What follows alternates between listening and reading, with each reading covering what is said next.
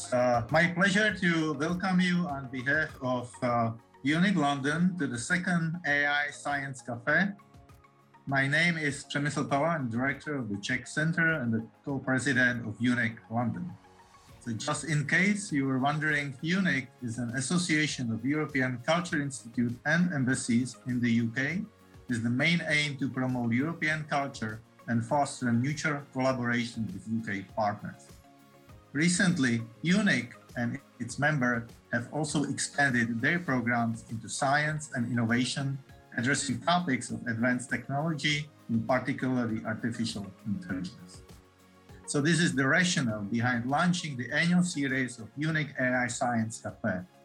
So as the first Science Cafe explore the ethical dimension of AI and its many philosophical aspects, today's theme, we will focus on interaction between AI and art and its impact on creativity. In general, artistic and creative activities have been for a long time believed to be out of the realm and influence of AI, and with the AI's very limited positive contribution to the creative process. However, as we all know, there are AI algorithms, or if you want, computer neural networks that can compose, for example, classical music indistinguishable from Mozart or Beethoven, and also write poetry or a theater play, such as when a robot writes a play that was premiered just earlier this year in Prague. I might add receiving number of reviews, among others, in Guardian and BBC, though I will not read it to them, find it to yourself and make a call on your own. But nevertheless, it brings a number of questions, such as, will the AI further enrich artistic creative process? Can there be a genuine and original output? Shall the AI be considered as a threat to the creative industries? These and other questions will be addressed and explored this evening. I'm very pleased that we will do so with such a representative international panel of speakers from various professional backgrounds, AI practitioners, artists, university experts from the United Kingdom, Belgium, Germany, and the Czech Republic. So with that, I'm very pleased to introduce to you the chair of the panel, distinguished Melanie Lenz, who is the curator of digital art at the Victoria and Albert Museum.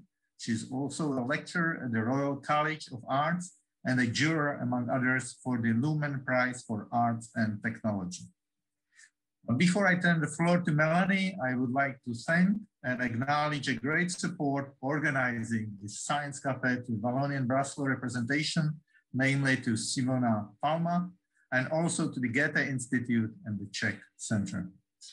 I wish you all to have enjoyable and engaging discussion. And with that, I'd like to turn the floor to Melanie. So Melanie, the floor is yours. Thank you, Prem, and welcome everybody. So I'm delighted to chair this session on art and AI. The use of AI in the art has existed for decades, and artists have explored AI as a tool and a topic to support, enhance, stimulate, and replicate creativity by modifying data sets and changing parameters of machine learning to generate aesthetic outcomes. One example of a prominent early art pioneer in this field was Harold Cohen, whose collection I work with at the Victoria and Albert Museum. For in the 60s, Cohen developed Aeron, a complex software program for computer-generated art. But AI has developed considerably since then, particularly since 2018, with the development of generative adversarial networks, or GANs as they're known, and machine learning algorithms used to generate images and audio. So whilst AI has existed in some form in the arts for many years, it feels like we're at a real pivotal moment where society is experiencing its ubiquity and pervasiveness. So as Prem mentioned, in the first talk in this series, the ethical implications of the use of AI were discussed, a topic that often leans towards dystopia, with questions rightly raised about consent, accountability, transparency, and data bias. This discussion will specifically ask questions about how ask questions and answer some questions about how art can creatively and critically engage with AI both now and in the future. So I'd like to encourage the audience, and it's great to see so many of you here, that if you have any questions, please do drop them in the chat, and we will address those at the end of the talk. I'm delighted and really honoured to introduce all three speakers tonight. The first of which is Marie Duchestel. She's a curator of KIC Festival, an international celebration of creative cultures based in Belgium, where she's developed AfriKIC, a project to showcase digital creativity of Africa and its diaspora. And she's also involved with the Creative Hub Fab Lab track. She's a member of the Digital Arts Commission of the Wallonia-Brussels Federation. And in 2020, she was elected Francophone Woman of the Year. So Marie, I'd like to hand over to you for your first presentation, please. Good evening, everybody. I am Marie. I am right now located in Namur, Belgium. And as it's time of the after work, I encourage everyone to share a Belgian beer or another beer with me. So cheers to that. So I'm going to start sharing my screen because I prepared a presentation. Okay, I think the screen should be on right now. If it's not, tell me, otherwise I will just jump into the presentation.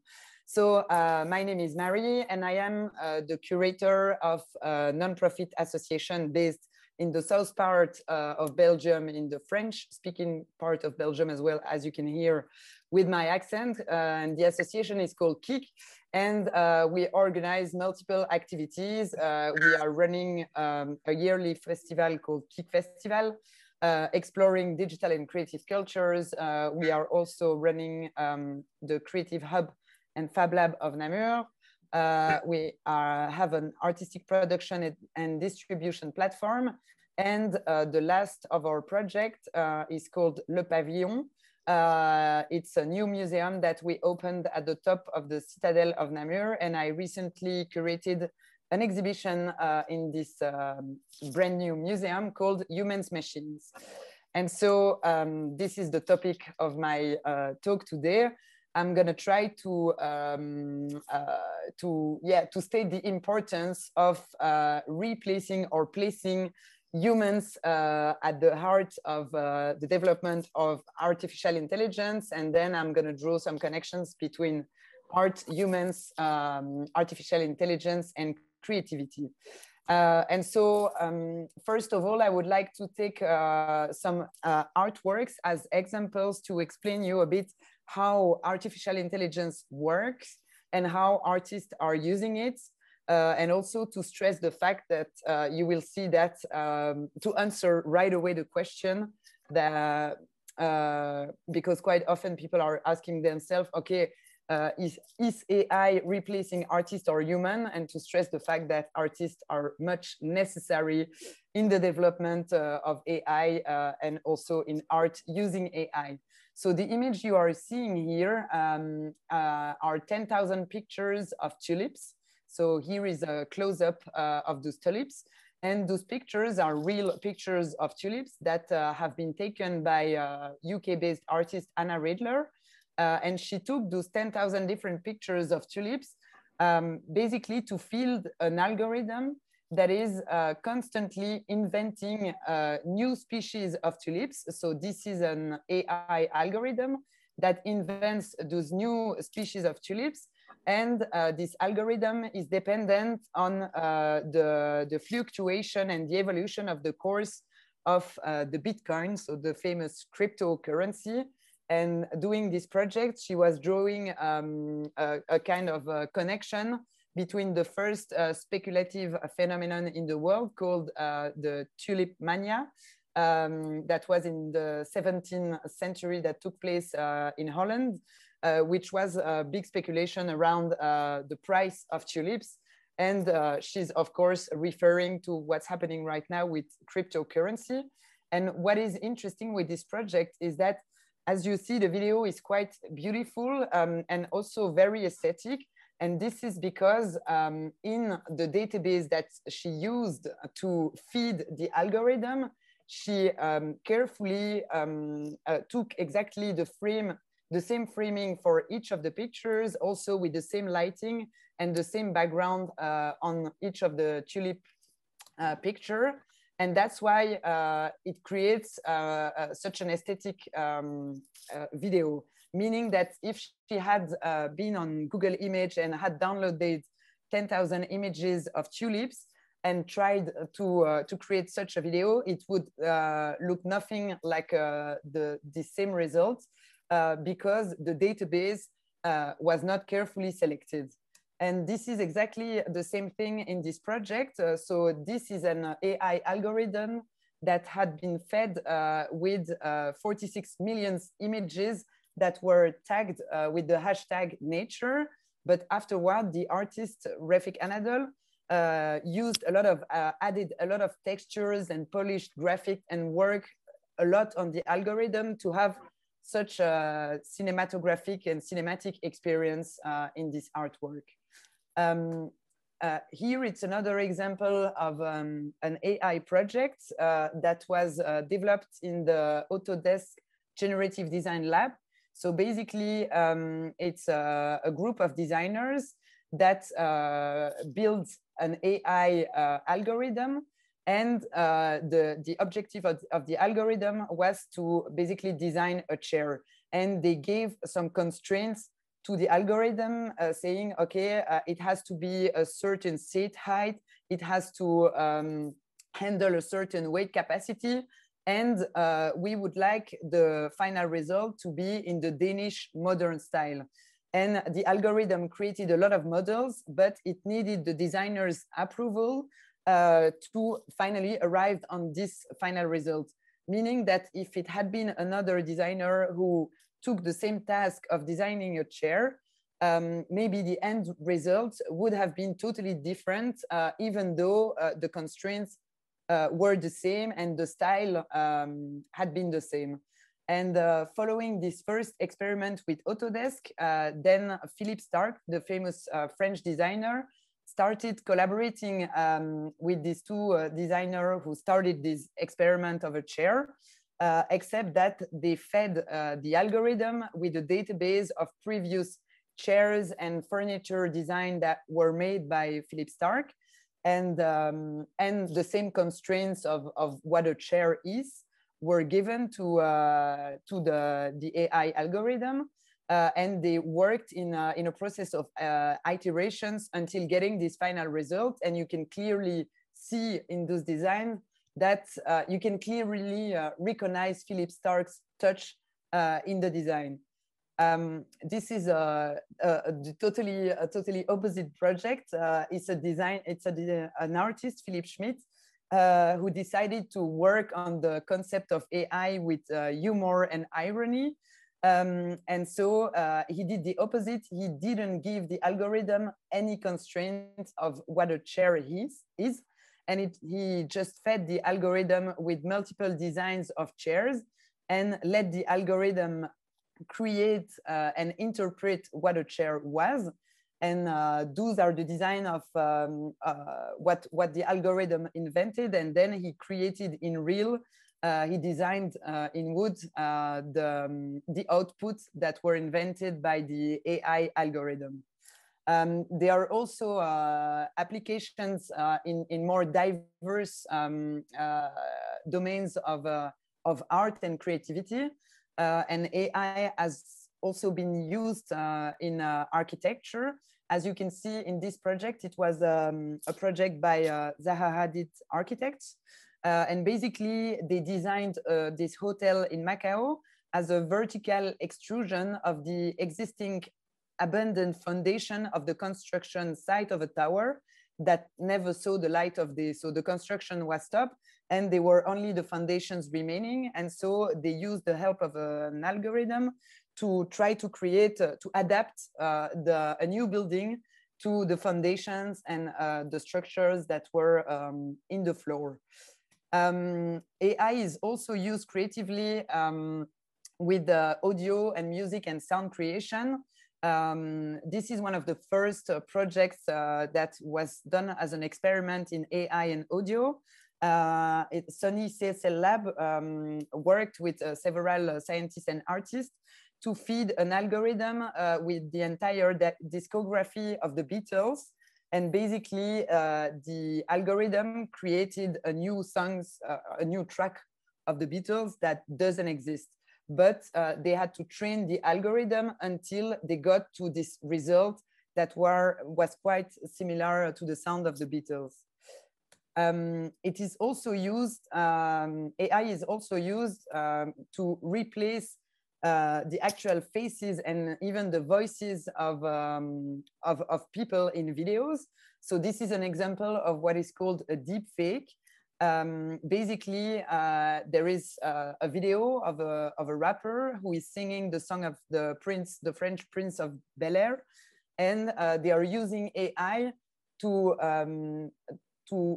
basically put the face of someone else, like in this case, Donald Trump, and to replace the voice of the singer by the voice of Donald Trump.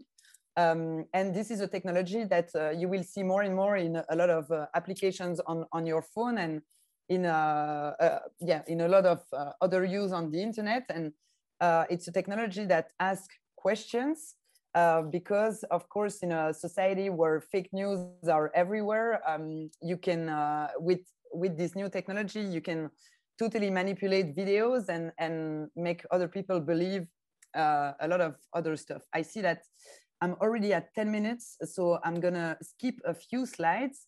But basically, as it was also a topic tackled in the other AI Cafe, I will not dive into the question of ethics, but this is a question that is asked by many artists who are using AI in their work, and they are also collaborating with a lot of scientists to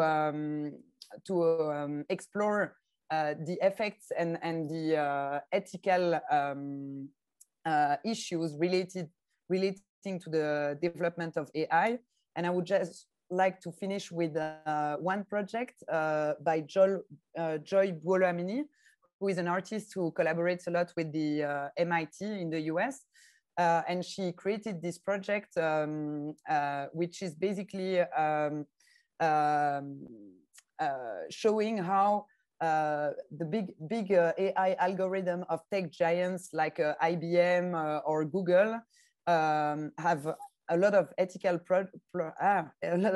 problems. So this is a face recognition algorithm that is supposed to recognize basically the gender of a person, the facial emotions as well.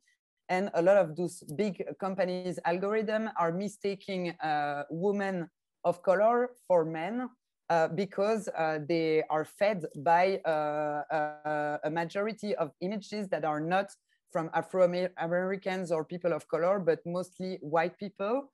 And it creates those problems with AI that have trouble recognizing or categorizing dark-skinned people.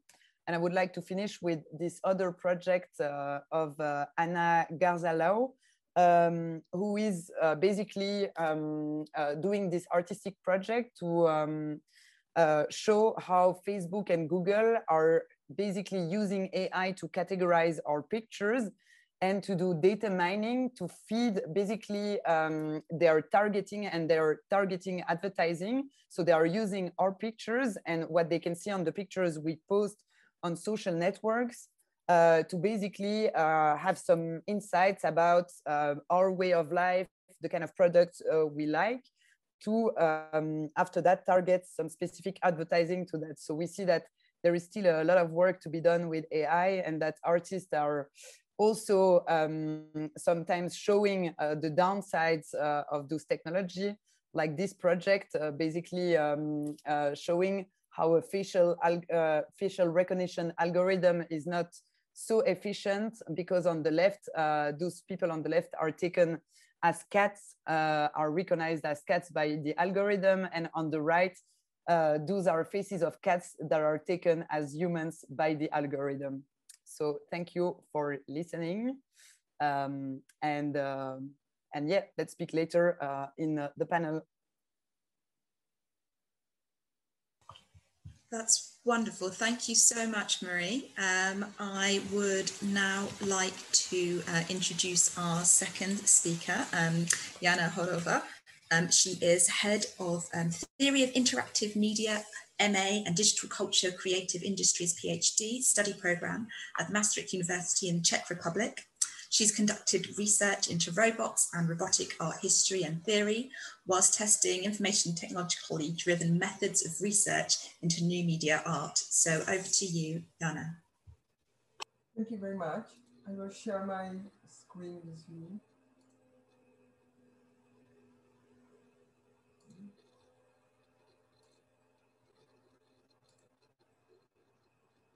Okay, I think that now you can see it. Okay.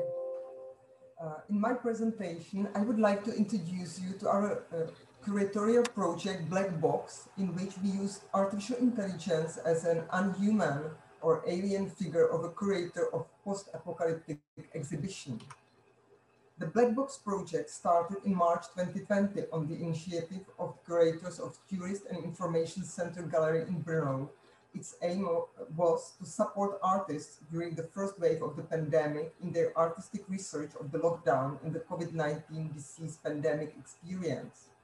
The curators agreed to cooperate with our team, which has been testing potential of AI as a tool for the analysis of media art archive for 3 years already. And the cooperation began in April 2020.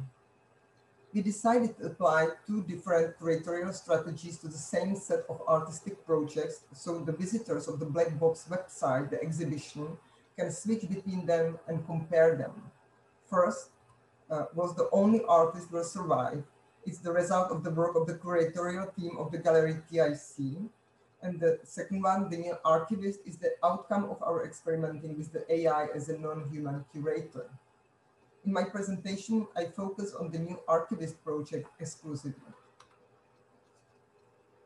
If we want to tell something about AI projects, we must describe not only the AI tool, the software, but the dataset as well, because the dataset is a kind of textbook the AI learns from about the subject we want the software, the AI, to become an expert in. Let me start with a short description of the dataset then. On the slide, there is a list of artists whose artistic projects are exhibited on the Black Box website. They include paintings, collages, nail art, sound art, or documentary of an activist project based on production of nanofiber face masks, etc. In response to the first call from the gallery's curators, the artists sent carefully selected sets of documentary photographs of their projects. But for our project involving AI, we needed a much larger number of images to be able to prepare a data set on which AI software could learn something about the COVID-19 pandemic. Therefore, we asked the artists to send us more visual materials, actually as much as they were able or willing to.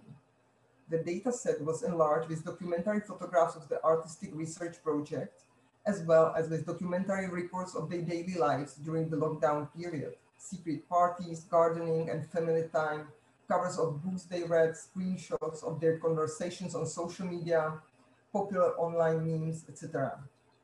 At the end, we got 1,000 items into our data set, which is quite a small number, but it was enough to start working on our experiment with AI Curator.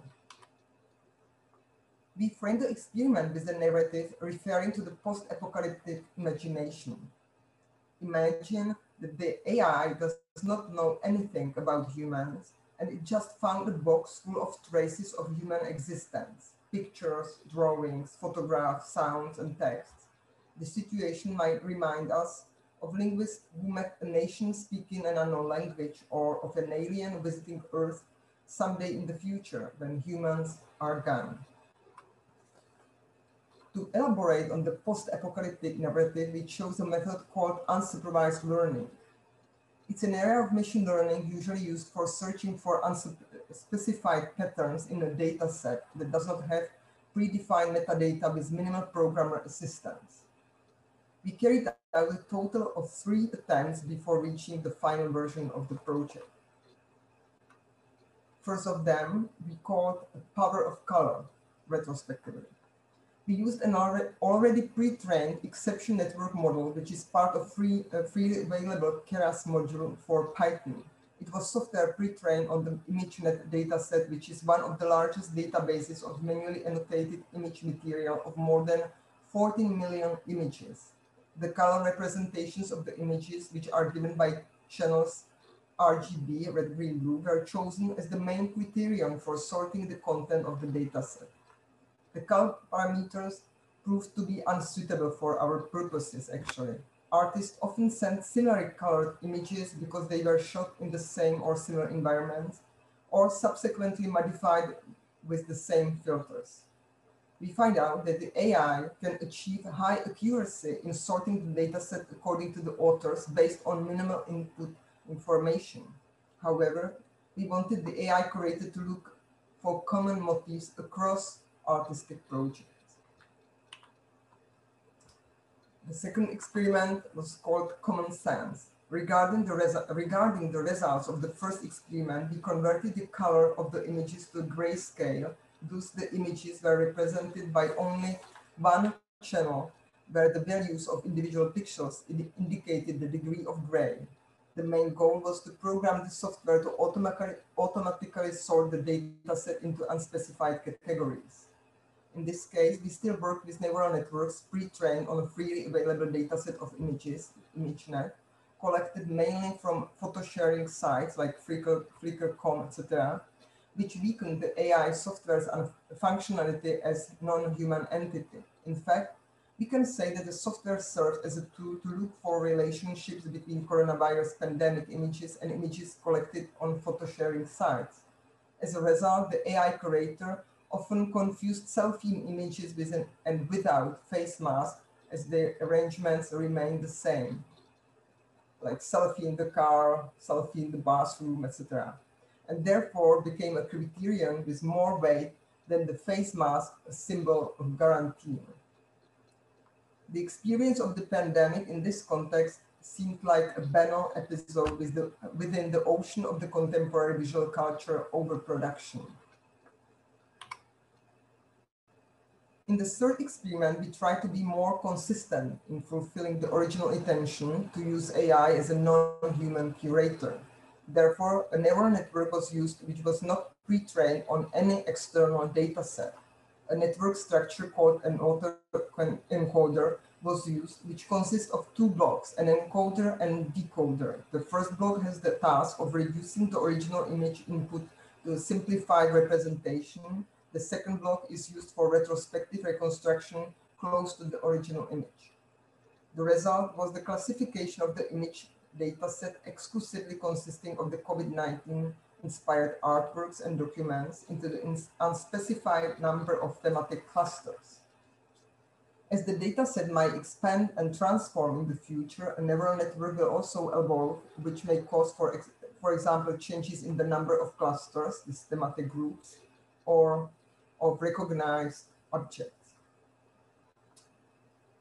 The results of this experiment are hard to be evaluated. Our colleagues, engineers, said that because of the small data set, the outcomes did not achieve comparable results with the previous two experiments, for example. However, the art historians, as me and others among us, are satisfied because we managed to get as close as possible to what we imagine under the concept of non-human or alien curator.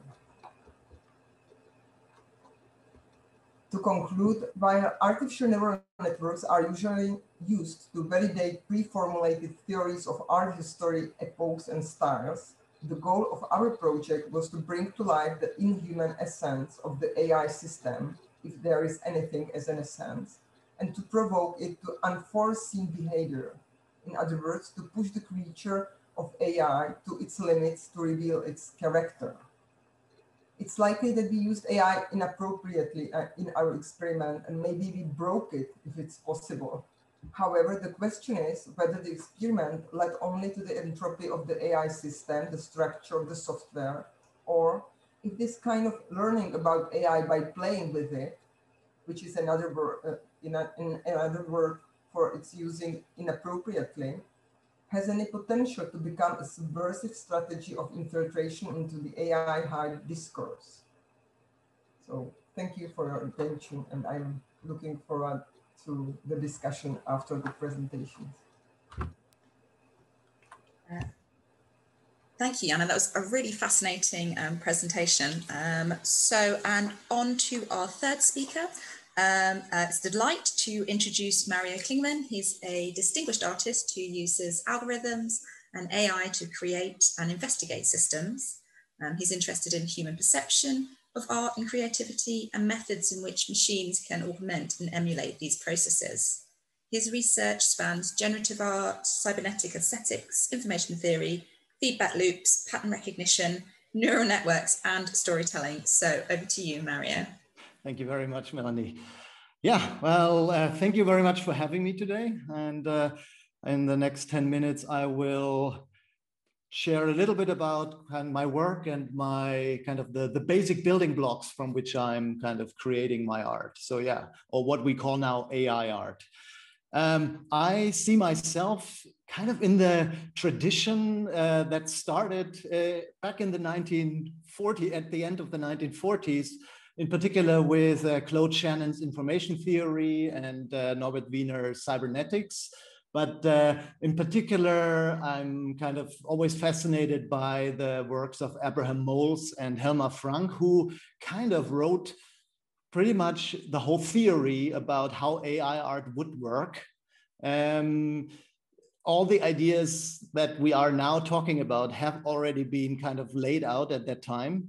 The only problem was that there was one thing missing, and that is what happened in, around 2012, when deep learning kind of made its big entrance into the world. Because deep learning, like the training of deep neural networks, allowed us now to measure previously unimmeasurable topics, things, anything. So it allows us to, put categories to images, to locate concepts in latent spaces, and to measure things, yes, in particular, first about images that, before we couldn't really put numbers to it. And so it started with image classification, these models. And one of my early projects that I made during my residency at Google Arts and Culture is called X Degrees of Separation, in which I had this gigantic database of cultural artifacts, which I, all classified with one of the, with the same neural network that Google uses for image search.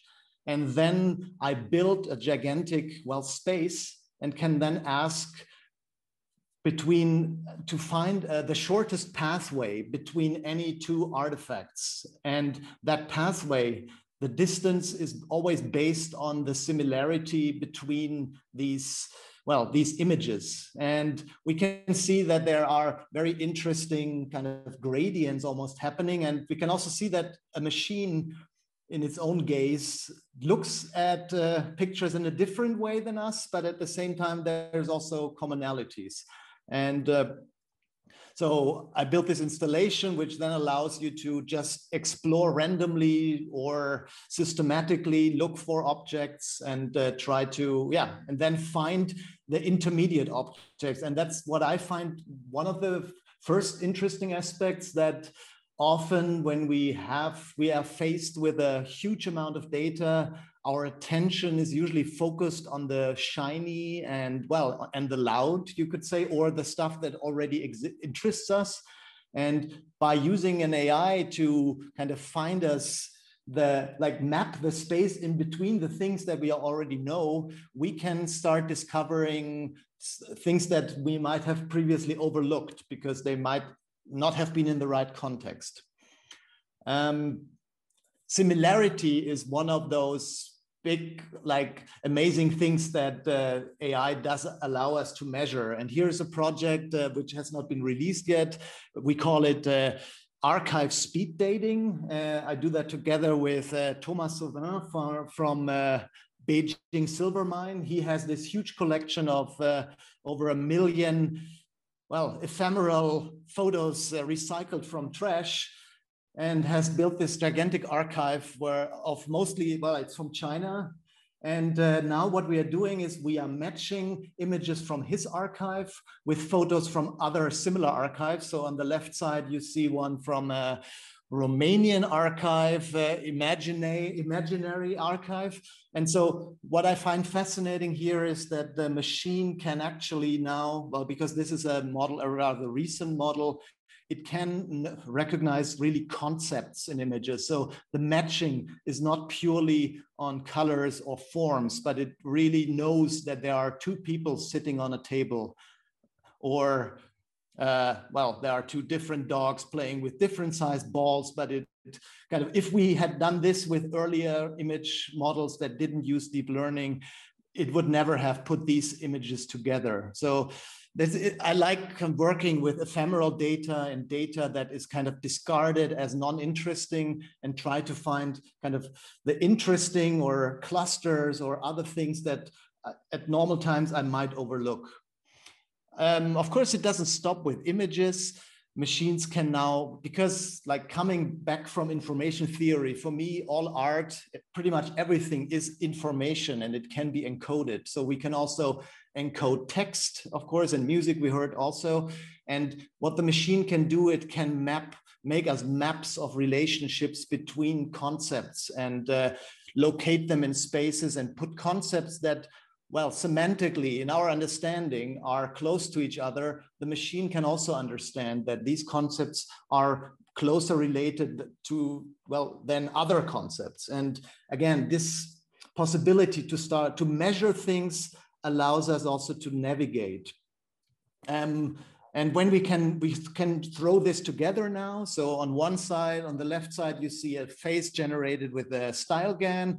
On the right, you see a quote generated by a text generation model that I trained on, well, on typical epigrams. And what happened here is that kind of the quote was evolved using a similarity model that understands text and image. And yeah, so I looked it up and it looks like this quote has never been, well, it has never been seen on Google at least. So, and I like this, that it's getting closer and closer to what I think is our understanding of the world. And so it's always fascinating to see this intelligent or this other type of entity, how it kind of figures out the world. Well, the most important element with all these deep neural networks are the so-called latent spaces. And that is kind of when you train a neural network, it creates kind of an abstract mapping of that information in a hyperdimensional space. And same thing like you saw before on those word mappings, you can always imagine that this space is continuous and well, and the fascinating thing is, yes, it kind of represents the understanding of the machine, like of the data that you trained it on. And well, I'm coming from the point that I believe that we actually never create, but when we create, what we do is we are discovering kind of things that in theory already exist in that space of possibilities. So of everything that's possible. And what AI does is it kind of cuts out a slice of that space, which is kind of a space of probability. So in the space of possibilities, there is way too much noise and irrelevant information. And what the AI does when we train it, it extracts kind of the relevant information and kind of condenses that space. So when we start traversing it, we get to see more relevant information and don't have to look so much at noise. So one of my early experiments from 2017, I call it the imposture series, in which I actually trained a neural network on pornography. And what it does, it actually transforms stick figures, random stick figures, into something that we might now see as the typical GAN aesthetic, because the images, like the textures that we see and these kind of Francis Baconish distortions of faces are, of course, the direct result of the machine not fully understanding what I try to train it. But gets me into that interesting in-between space. And so this is The Butcher's Son, which won me the Lumen Prize and is also in the permanent collection of the V&A now. So of course that made me very happy. But what I find quite interesting is that the AI allowed me to transform what we might call trash or junk into something that I find quite interesting to look at, or that is definitely different and might not even reveal its original source. Another experiment, or not experiment, actually an art installation is called by me is Memories of Passers-by, in which I explore the question if a machine can continuously keep on creating visuals that stay interesting. So in this cabinet, there is actually a computer with an AI that, well, until it breaks, which I hope will not happen, will continue to create these portraits in which is based on some models that I trained on, well, Western European art historical portraits. So of course it cannot escape the probability space of portraits, but it will still create interesting mistakes and misinterpretations, which again, in my eyes, allows the machine to stay interesting because, well, as long as we cannot fully predict what will happen next, things keep staying interesting for us. That's kind of how is my interpretation of information theory, or one part of it. And yes, one more. So this is kind of the same model, but slightly differently used. And yeah, but the longer I have been working with AI now, the more I realize that in the end, those machines that we train, all we can train them on is on our own data, the data that our civilization has produced over the past centuries or millennia. And whilst it still allows us to kind of, well, look in the in-between spaces or extrapolate a little bit outside, in the end, what we will still find there is mostly we will learn more about ourselves, and which is great. But so in the end, the machines will never kind of fully take over because they still need that, like us as almost like a conduit to find the meaning in what it offers us. Here is a installation called Uncanny Mirror, in which well, there's a camera that films people, and so it acts as a mirror, but what actually happens is that the face or what you see is kind of based on everybody else who looked into this mirror before, but at the same time kind of using this the misinterpretations of the model that sometimes mistakes kind of the information that it gets fed, and produces again some interesting grotesque visuals. And lastly, this is Appropriate Response, is also an AI-based work in which a machine that I trained on epigrams and famous quotes is creating for everybody who kneels down in front of that display, it will create a unique quote which might sound quite interesting and wise, and will very likely be something that has never been said before. And in that case, I find it also quite interesting because it would not work without the human in the loop, because the human becomes actually that part which makes sense out of what it sees on that screen. And well, so well, exactly. That's what I mean. And it is also very interesting to see how, if you create something like this, almost like a ritual that I'm doing here with the kneeling and then the atmosphere, that the moment people see this, they take what they see on the screen very personal, because they know this is only created by their interaction with the machine. And well, that's it for me. Thank you. Thank you, Mario. That was really fascinating. And indeed, all three presentations, it was great to hear three very different perspectives thinking about art and AI. So I'm now going to lead a conversation, discussion between the three speakers. And then once we've had that, I'll be opening it up to the audience. So if the audience want to start thinking about their questions, do feel free to continue to put them in the chat. But to kick off our conversations with Marie, Mario, and Jana, I'd like to pose a question, actually the same question to all three speakers to start off with, and that is, has AI pushed the boundaries of creativity? And if so, I'm interested in the implications of this. Arguably, humans have always used tools to extend their creative capabilities. But if AI has transformed this, does the use of AI by creative practitioners disrupt traditional models and relationships, e.g. between artists, museums, collectors, curators, and audiences? So you've each touched on this, obviously, each of your presentations, but I just wondered if you'd like to just say a little bit more about how, these different relationships have been disrupted, if indeed you feel that is the case. Marie, do you want to kickstart this? Your thoughts on that as a curator? Yes. I don't think it really disrupts an entire sector. It's more than, I think artists are working with the tools that are available right now. And as AI has been,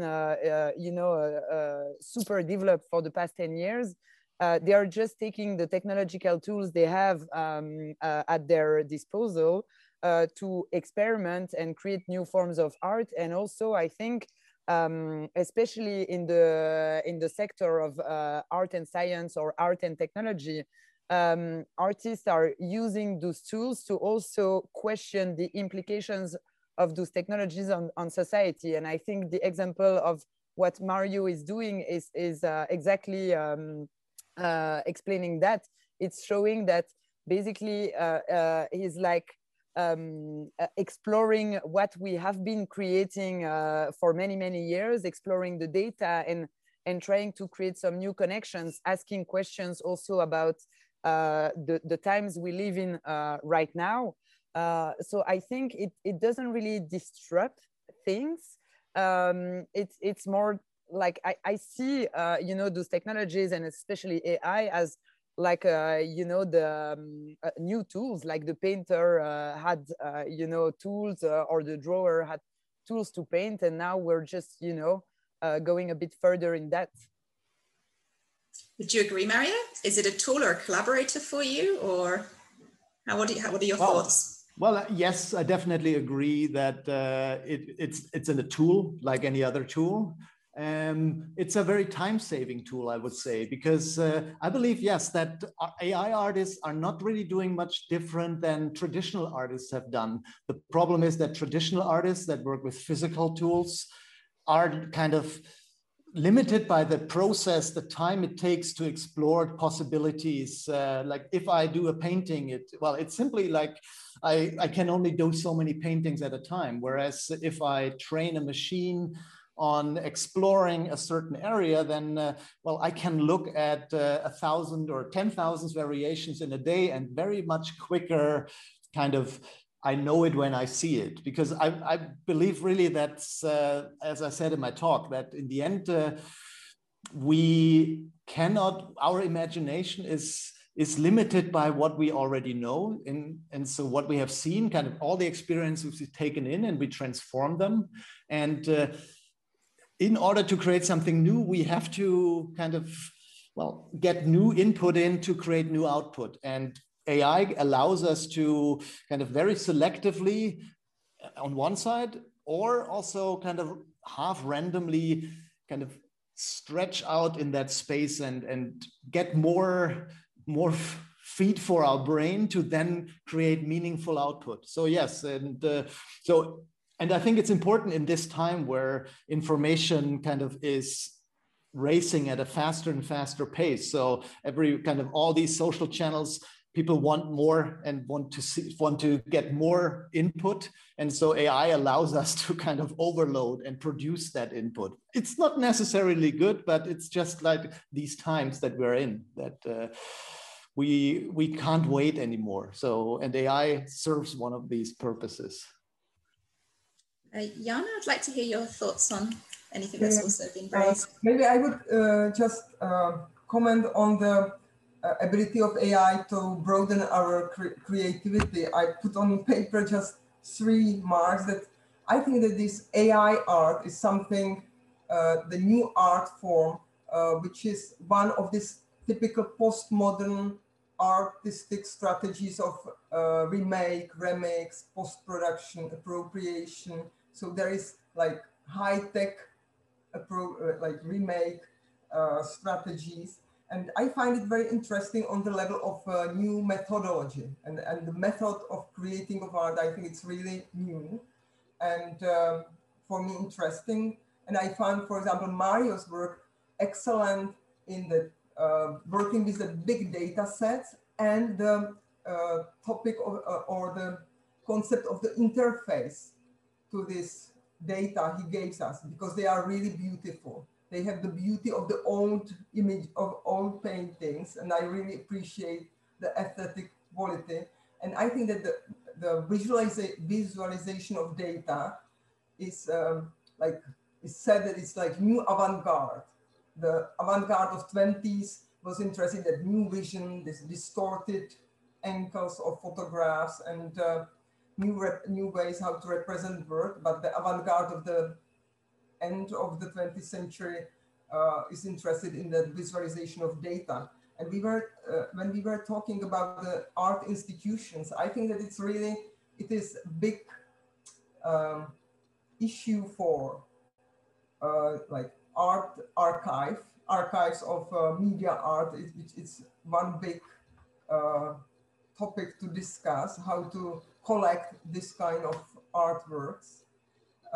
Maybe also the question of the one unique original artifact, which got that super prizes usually if you take the art as a market place.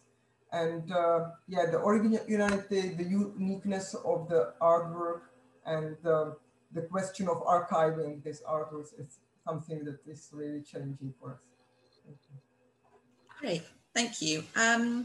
My next question was to Mario, although you have answered part of this already, which is when you previously said your worst nightmare of AI is that ultimately it's limited by human imagination, and whether you still feel that's the case. But I feel like you've actually already elaborated to that point. So I'm actually going to ask you quite a simple question. Well, on the surface simple, and that is, what is AI good at? What it's good at? Yeah. Oh.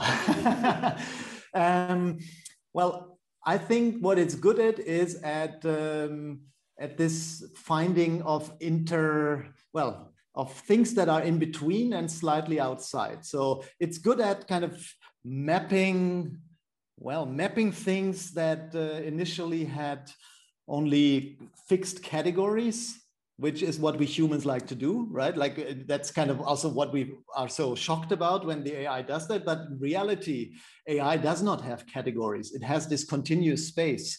And I like kind of that I can move in all kinds of directions, whether it's on a stylistic level, on a semantic level, in between media. And so for me, that's kind of what AI breaks up. It actually breaks up these separations into boxes, into saying this is, so in a model, fine art lives next to kind of trash and noise and just banal stuff. But for the AI, it does not make a difference. It's us who have to navigate this space and have to make the decision then, like how we want to see it. And I like that it does not really give me the answers. It just offers me something that I still have to decide, well, if I want to see that as the truth or if I want to continue moving from there. So yeah, that's I guess what it's good at. Like it allows, like I think it, by working with the AI, I start thinking a bit like the AI. So 5 years ago, I did not think in latent spaces and hyperdimensional spaces, and now I look at the world this way. And for me, that makes sense. So if I see social interactions and or art, then I myself put these things, like I see these as feature vectors in a space that interact. And for me, that explains a lot of things in the world. So this will take a while, maybe until most people will think like that, but I think there's hope in it, because it demystifies certain things. And I like that. I mean, there might be new mysteries, but yeah. Fantastic. And I guess the reverse of that is to you, this next question, Marie, that we've just heard about some of the beneficial aspects of AI technology. But your presentation touched on the ethical considerations in terms of Joy's work with MIT. So is AI a threat, and how do we navigate the risks of its parasitic bias inherent in data sets, as AI systems, as we know, are ultimately designed by humans? I know it's a very hard question to answer, but I just like your thoughts on that. How do we navigate this? Yes, I think it is a threat, but is it up to us to not to make it a threat? And that's the complicated part, because I was a bit, stressing on this point in my presentation, but I didn't have more time to explain everything about it. But basically, the data that we use for an AI system, whatever the purpose of the system, is data that is categorized by humans. And so depending on the way we categorize this data, it will have different outputs and different results. And humans are humans. We are not perfect. We are not machines, and we'll never be, perfect, and we'll never be able to do automation. And so we come with our flaws and with our, defaults, and with, a lot of also misconceptions about the world. And so basically, just to take an example, if you decide to, train an AI system to give some, small amounts of loan for a banking system, let's say, and that you train this AI system on previous data and previous statistics of when a loan was enabled and agreed to buy, let's say, a television like 1,000 euros, or when it was not given. If you take all the data and the previous statistics, and that the previous employees who were doing that task were doing some discriminations because, for example, they would think that maybe people living in certain areas would come from a lowest social level and have a lower income, or just sometimes based on the name of the person, they would not agree to give the loan. Then this AI system would exactly reproduce the same biases that are in the data in the beginning.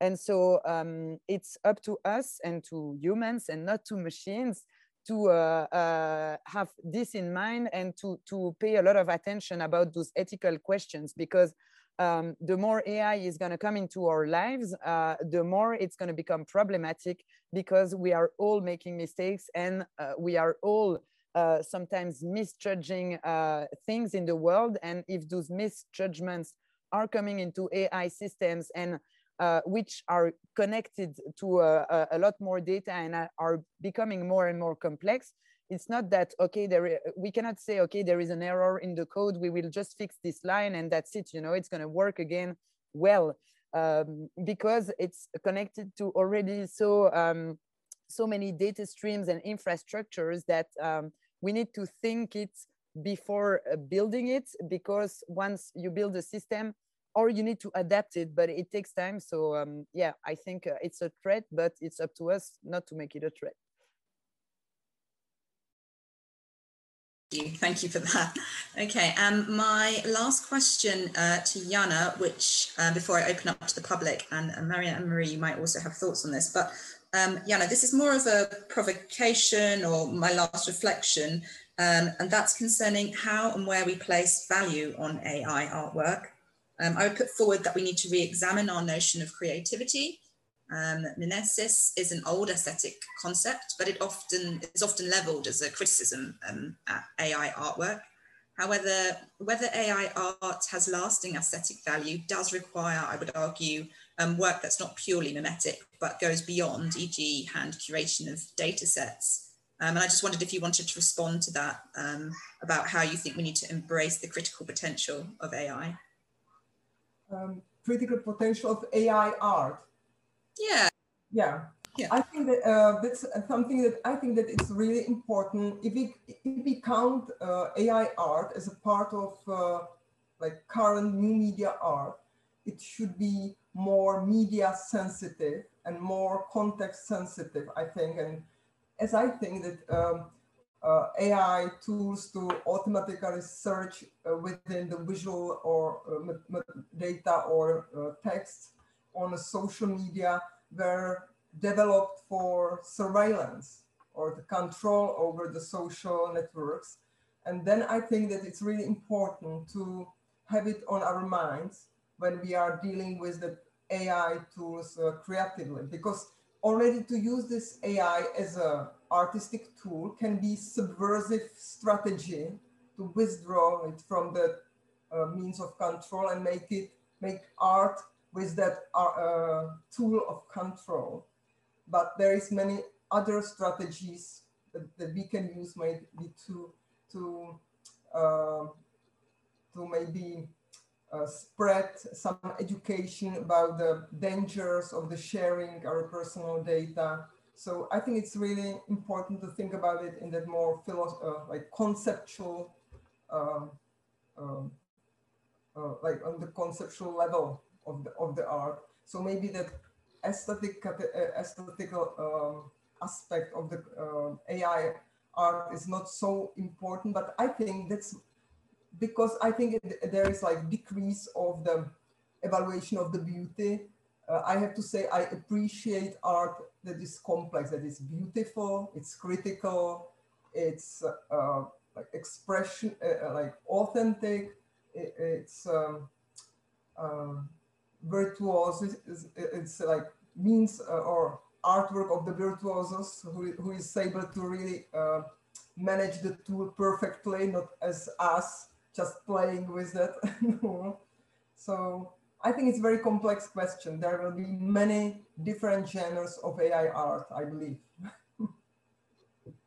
Mario and Marie, do you want to say anything about how, if we need to re-examine our notion of creativity, or if not, I shall open up to the like public questions. We've got a lot of questions, so up to you if you want to say anything. You happy for me to just jump straight in? So we have, thank you everybody for submitting questions via the chat. I'm just going to go to the top. So some of these questions I feel like have actually been answered already. So one question was, does some AI degrade art's expression? But I think through various examples that everyone has shown that that isn't necessarily the case. It's on a case-by-case basis. There is a fantastic question asking, and maybe Mario, you'd like to answer this one. Can you give advice to artists who would like to learn to work with AI? Is there any special equipment needed? Well, actually not anymore. So there are some good resources to get started. Well, the one that I always recommend first is called, is by Gene Kogan, Machine Learning for Artists. It's ml4a.com, in which he has a lot of tutorials. And the great thing is, yes, whilst you need kind of powerful GPUs, these things are now available for free in your browser. There's, for example, Google Colab, which is kind of where the code is running on some server which you don't run yourself. So, and it's free. So that's a good start. There's also an application called Runway, which this costs, but it also allows you to explore and play around or actually use a lot of these pre-trained models, or you can even train your own models, and you do not really need programming skills. So, and then of course there are some simple tools which just allow you to play around with latent spaces, which I'm not too fond of. That's but it also it's a nice way to explore typical GAN models. Well, it's called Artbreeder, for example, where, well, you can just click on images. I mean, I always think, of course, that's more for just getting a feel for this, but if you actually want to create museum art or gallery art with AI, that's probably not enough anymore just to make pretty pictures. So I think, I mean, to answer your previous question, we have kind of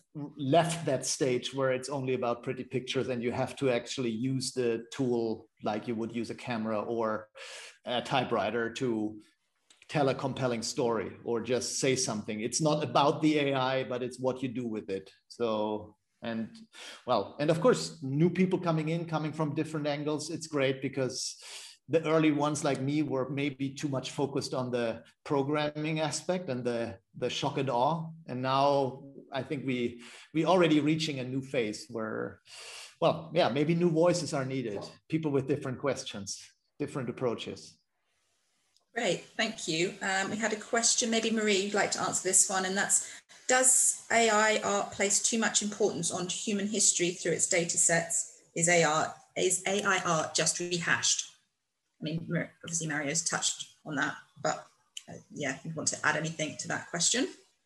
No, I think basically to feed an AI system, we need some data. And of course, data is coming from history or it's coming from now. You could feed it from also data, that is emerging right now, but in some way it touches to our world or construction of the world and history of the world. So of course, that's why it's been used so much, and also that's why those topics are so much questions within those artworks. But as Mario was saying, I think we have done a lot of that. I mean, we artists, creators, and I think there are some new types of questions that will be asked in the future, and it will also depend on how fast AI is evolving.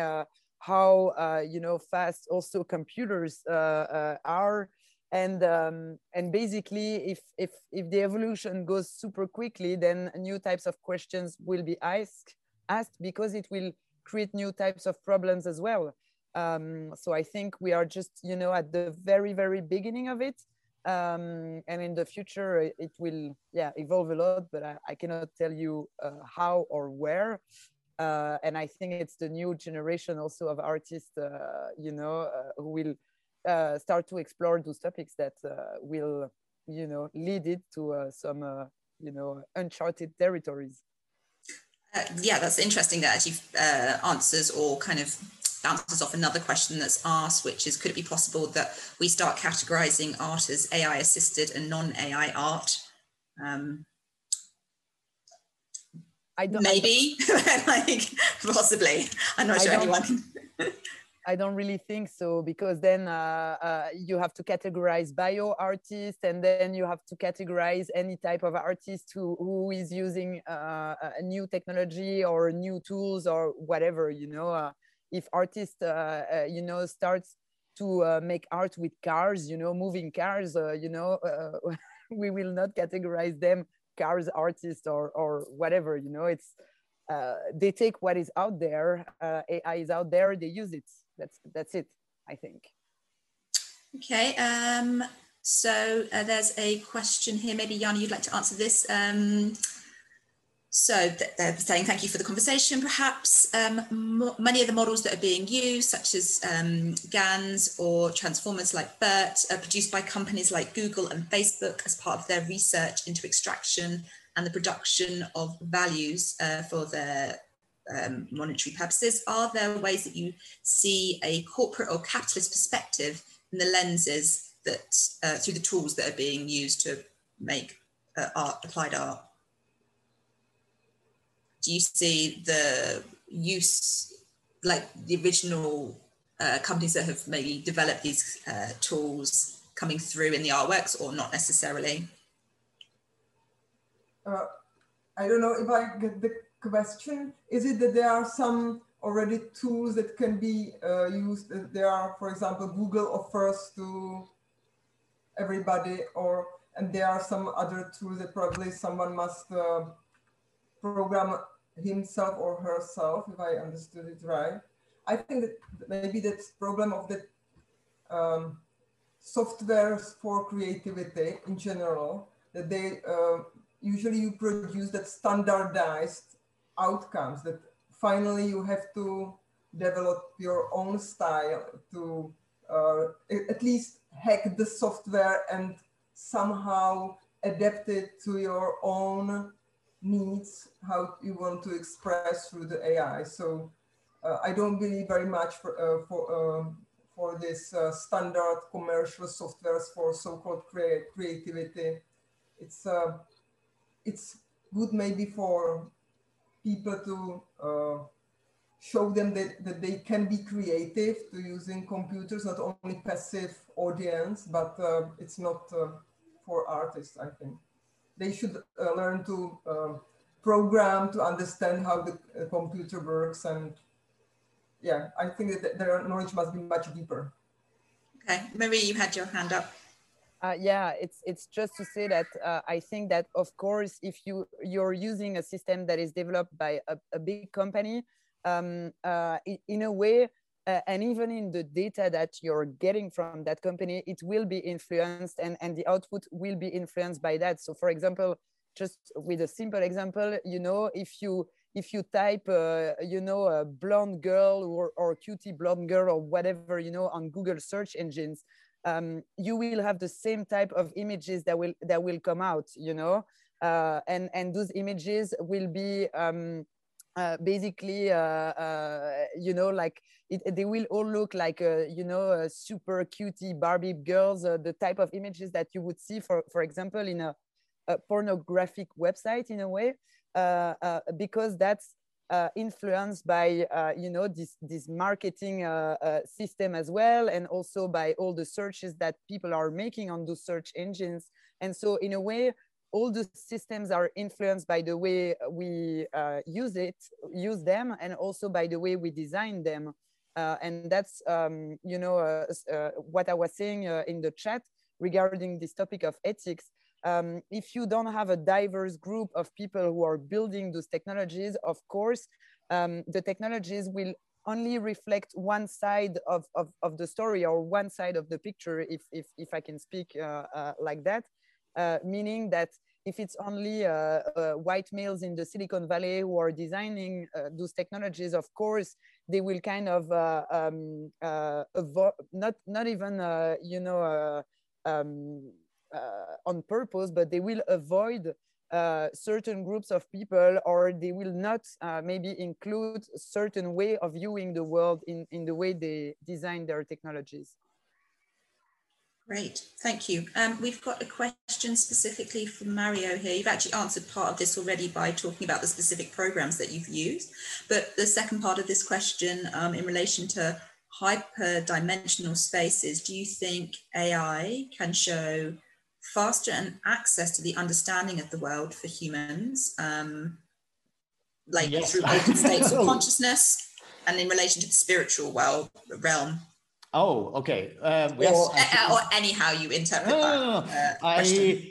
I think, especially now with the latest models that are coming out, there's more and more overlap in how the machines understand things, and like how the machine interprets information and how we. So, I mean, seeing the results that I'm getting, I can recognize some form of intelligence in there. So, in a sense that I think we are getting to the point where that model that we built of how a brain works, while it's not identical to ours, it will give us more and more of the same results, but in a controllable fashion. So, and yes, and that will eventually lead us to understanding consciousness. And when it comes to spirituality, well, I guess that is kind of also kind of part of our brains, and maybe on a deeper layer, like again, using kind of that similes, saying that our brain is also structured in a certain hierarchical fashion where there are deeper layers where we don't have words for, which are just kind of bubbling up. And so spirituality, in my opinion, lives on one of those deeper layers, which then kind of bubbles up to your, well, verbal understanding or to your actions. And so, yes, I believe that we will get some better understanding how we function and predict things, of course. I mean, and that, if, again, as I said, like maybe it demystifies certain things, and some people don't want to hear that, but I guess we are getting closer and closer to mapping this entity that it will react in in ways that we would a human to react like to certain stimuli, to inputs. So reading a book, looking at a picture, the machine will kind of react in a way that we would like say like, oh, a human would do that too. And so in any situations, not only looking at a dog, but also looking at a movie and kind of simulating emotional responses or spiritual responses. So yes, I think we will learn more and more about ourselves and the way these things that we couldn't have measured before, and now they become simulatable and measurable. Yeah. Fantastic. So we've got time. There's just one last question, which after which we'll have to wrap up. But that is, I'm actually going to roll two questions into one. Somebody has asked, is AI more efficient at creating art? And then the second part is, what comes next? What follows AI art?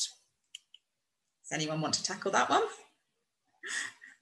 60 Should I don't know. Question. Yeah. Okay. Yes, efficient. I mean, efficiency and art creation is, of course, something you don't want to put together. But it's kind of, again, like, what is efficient? It means that you get to a result that you are happy with, that you feel, well, I don't know, tells a good story, tells the right story. And using AI, you will get to that result probably quicker. Like, at least based on my theory that that's how our creativity works. So the question is if that's really better. But yes, if you just measure efficiency by work put in to results getting out, I think, or time spent to get a certain result, yes, then AI will definitely also make you avoid things that have already been said and you didn't know about that. I mean, that's usually the biggest problem, that we keep on reinventing things and forgetting things and then rediscovering them. And so, of course, an AI that knows everything that humans have done before can kind of steer your creativity to, I don't know, skip over things that have already been covered and point you to spaces that might still be worth looking deeper into. So by this measuring process and classification process, of course, always in collaboration with what you want, like where you want to go. But it can give you more of the aerial view of the map. Whereas if you are just working on your own, you kind of have always just your own perspective or your impression of the field, of the surrounding area where you're currently working in. Yeah. Okay, that's wonderful. And unless Marie and Jana want to add anything, we've kind of, oh, yep, Jana. Yeah, I would just add something that I think that Mario just in the end of his speech just said, but I was thinking about what AI art is more sufficient for than some other arts. And I really think that these visualizations of data is something special, something unique. And that if we want to represent our topics we deal with as a generation or as a humankind nowadays, they are global and they are over our like single person perspective. So I think that visualizations of the global problems of ecology, of I don't know, pollution and things like that, and to transform them into the artworks that can help us to think about it, to stop and look at it, and maybe to change our behavior would help very much. Maybe it's not time for portraits on landscape, but for data visualization now. And I think that pandemic show us that it's really global. Now, everything we are facing is, we should face it together, or how to say it, and translate the problems to be able to understand it individually on the same time. That's very true. So I think now it just really, I just want to say thank you so much, Marie, Mario, Jana. It's been really interesting, fascinating and insightful presentations from very different perspectives, but with lots of common ground. So yes, thank you once again. It's been a delight. So over to you, Prem. I know you'd like to say a few words. Great. Thank you, Melanie. I think as Maria said, we are at the beginning of the AI era, but unfortunately at the end of this fascinating and interesting discussion. So I really would like to thank cordially to our speakers, Marie Stel, Jana Horakova, and Mario Lindemann, and of course the chair of this evening panel, Melanie Lenz. Also, thank you to all of you for joining us this evening. Also like to invite you for the next AI Science Cafe, which will take place in early June on 8th, with a topic on smart mobility. Please stay tuned. And I'd like to wish you have a nice evening, and if you have not grabbed a beer or drink, please do so. And thank you. Have a nice evening.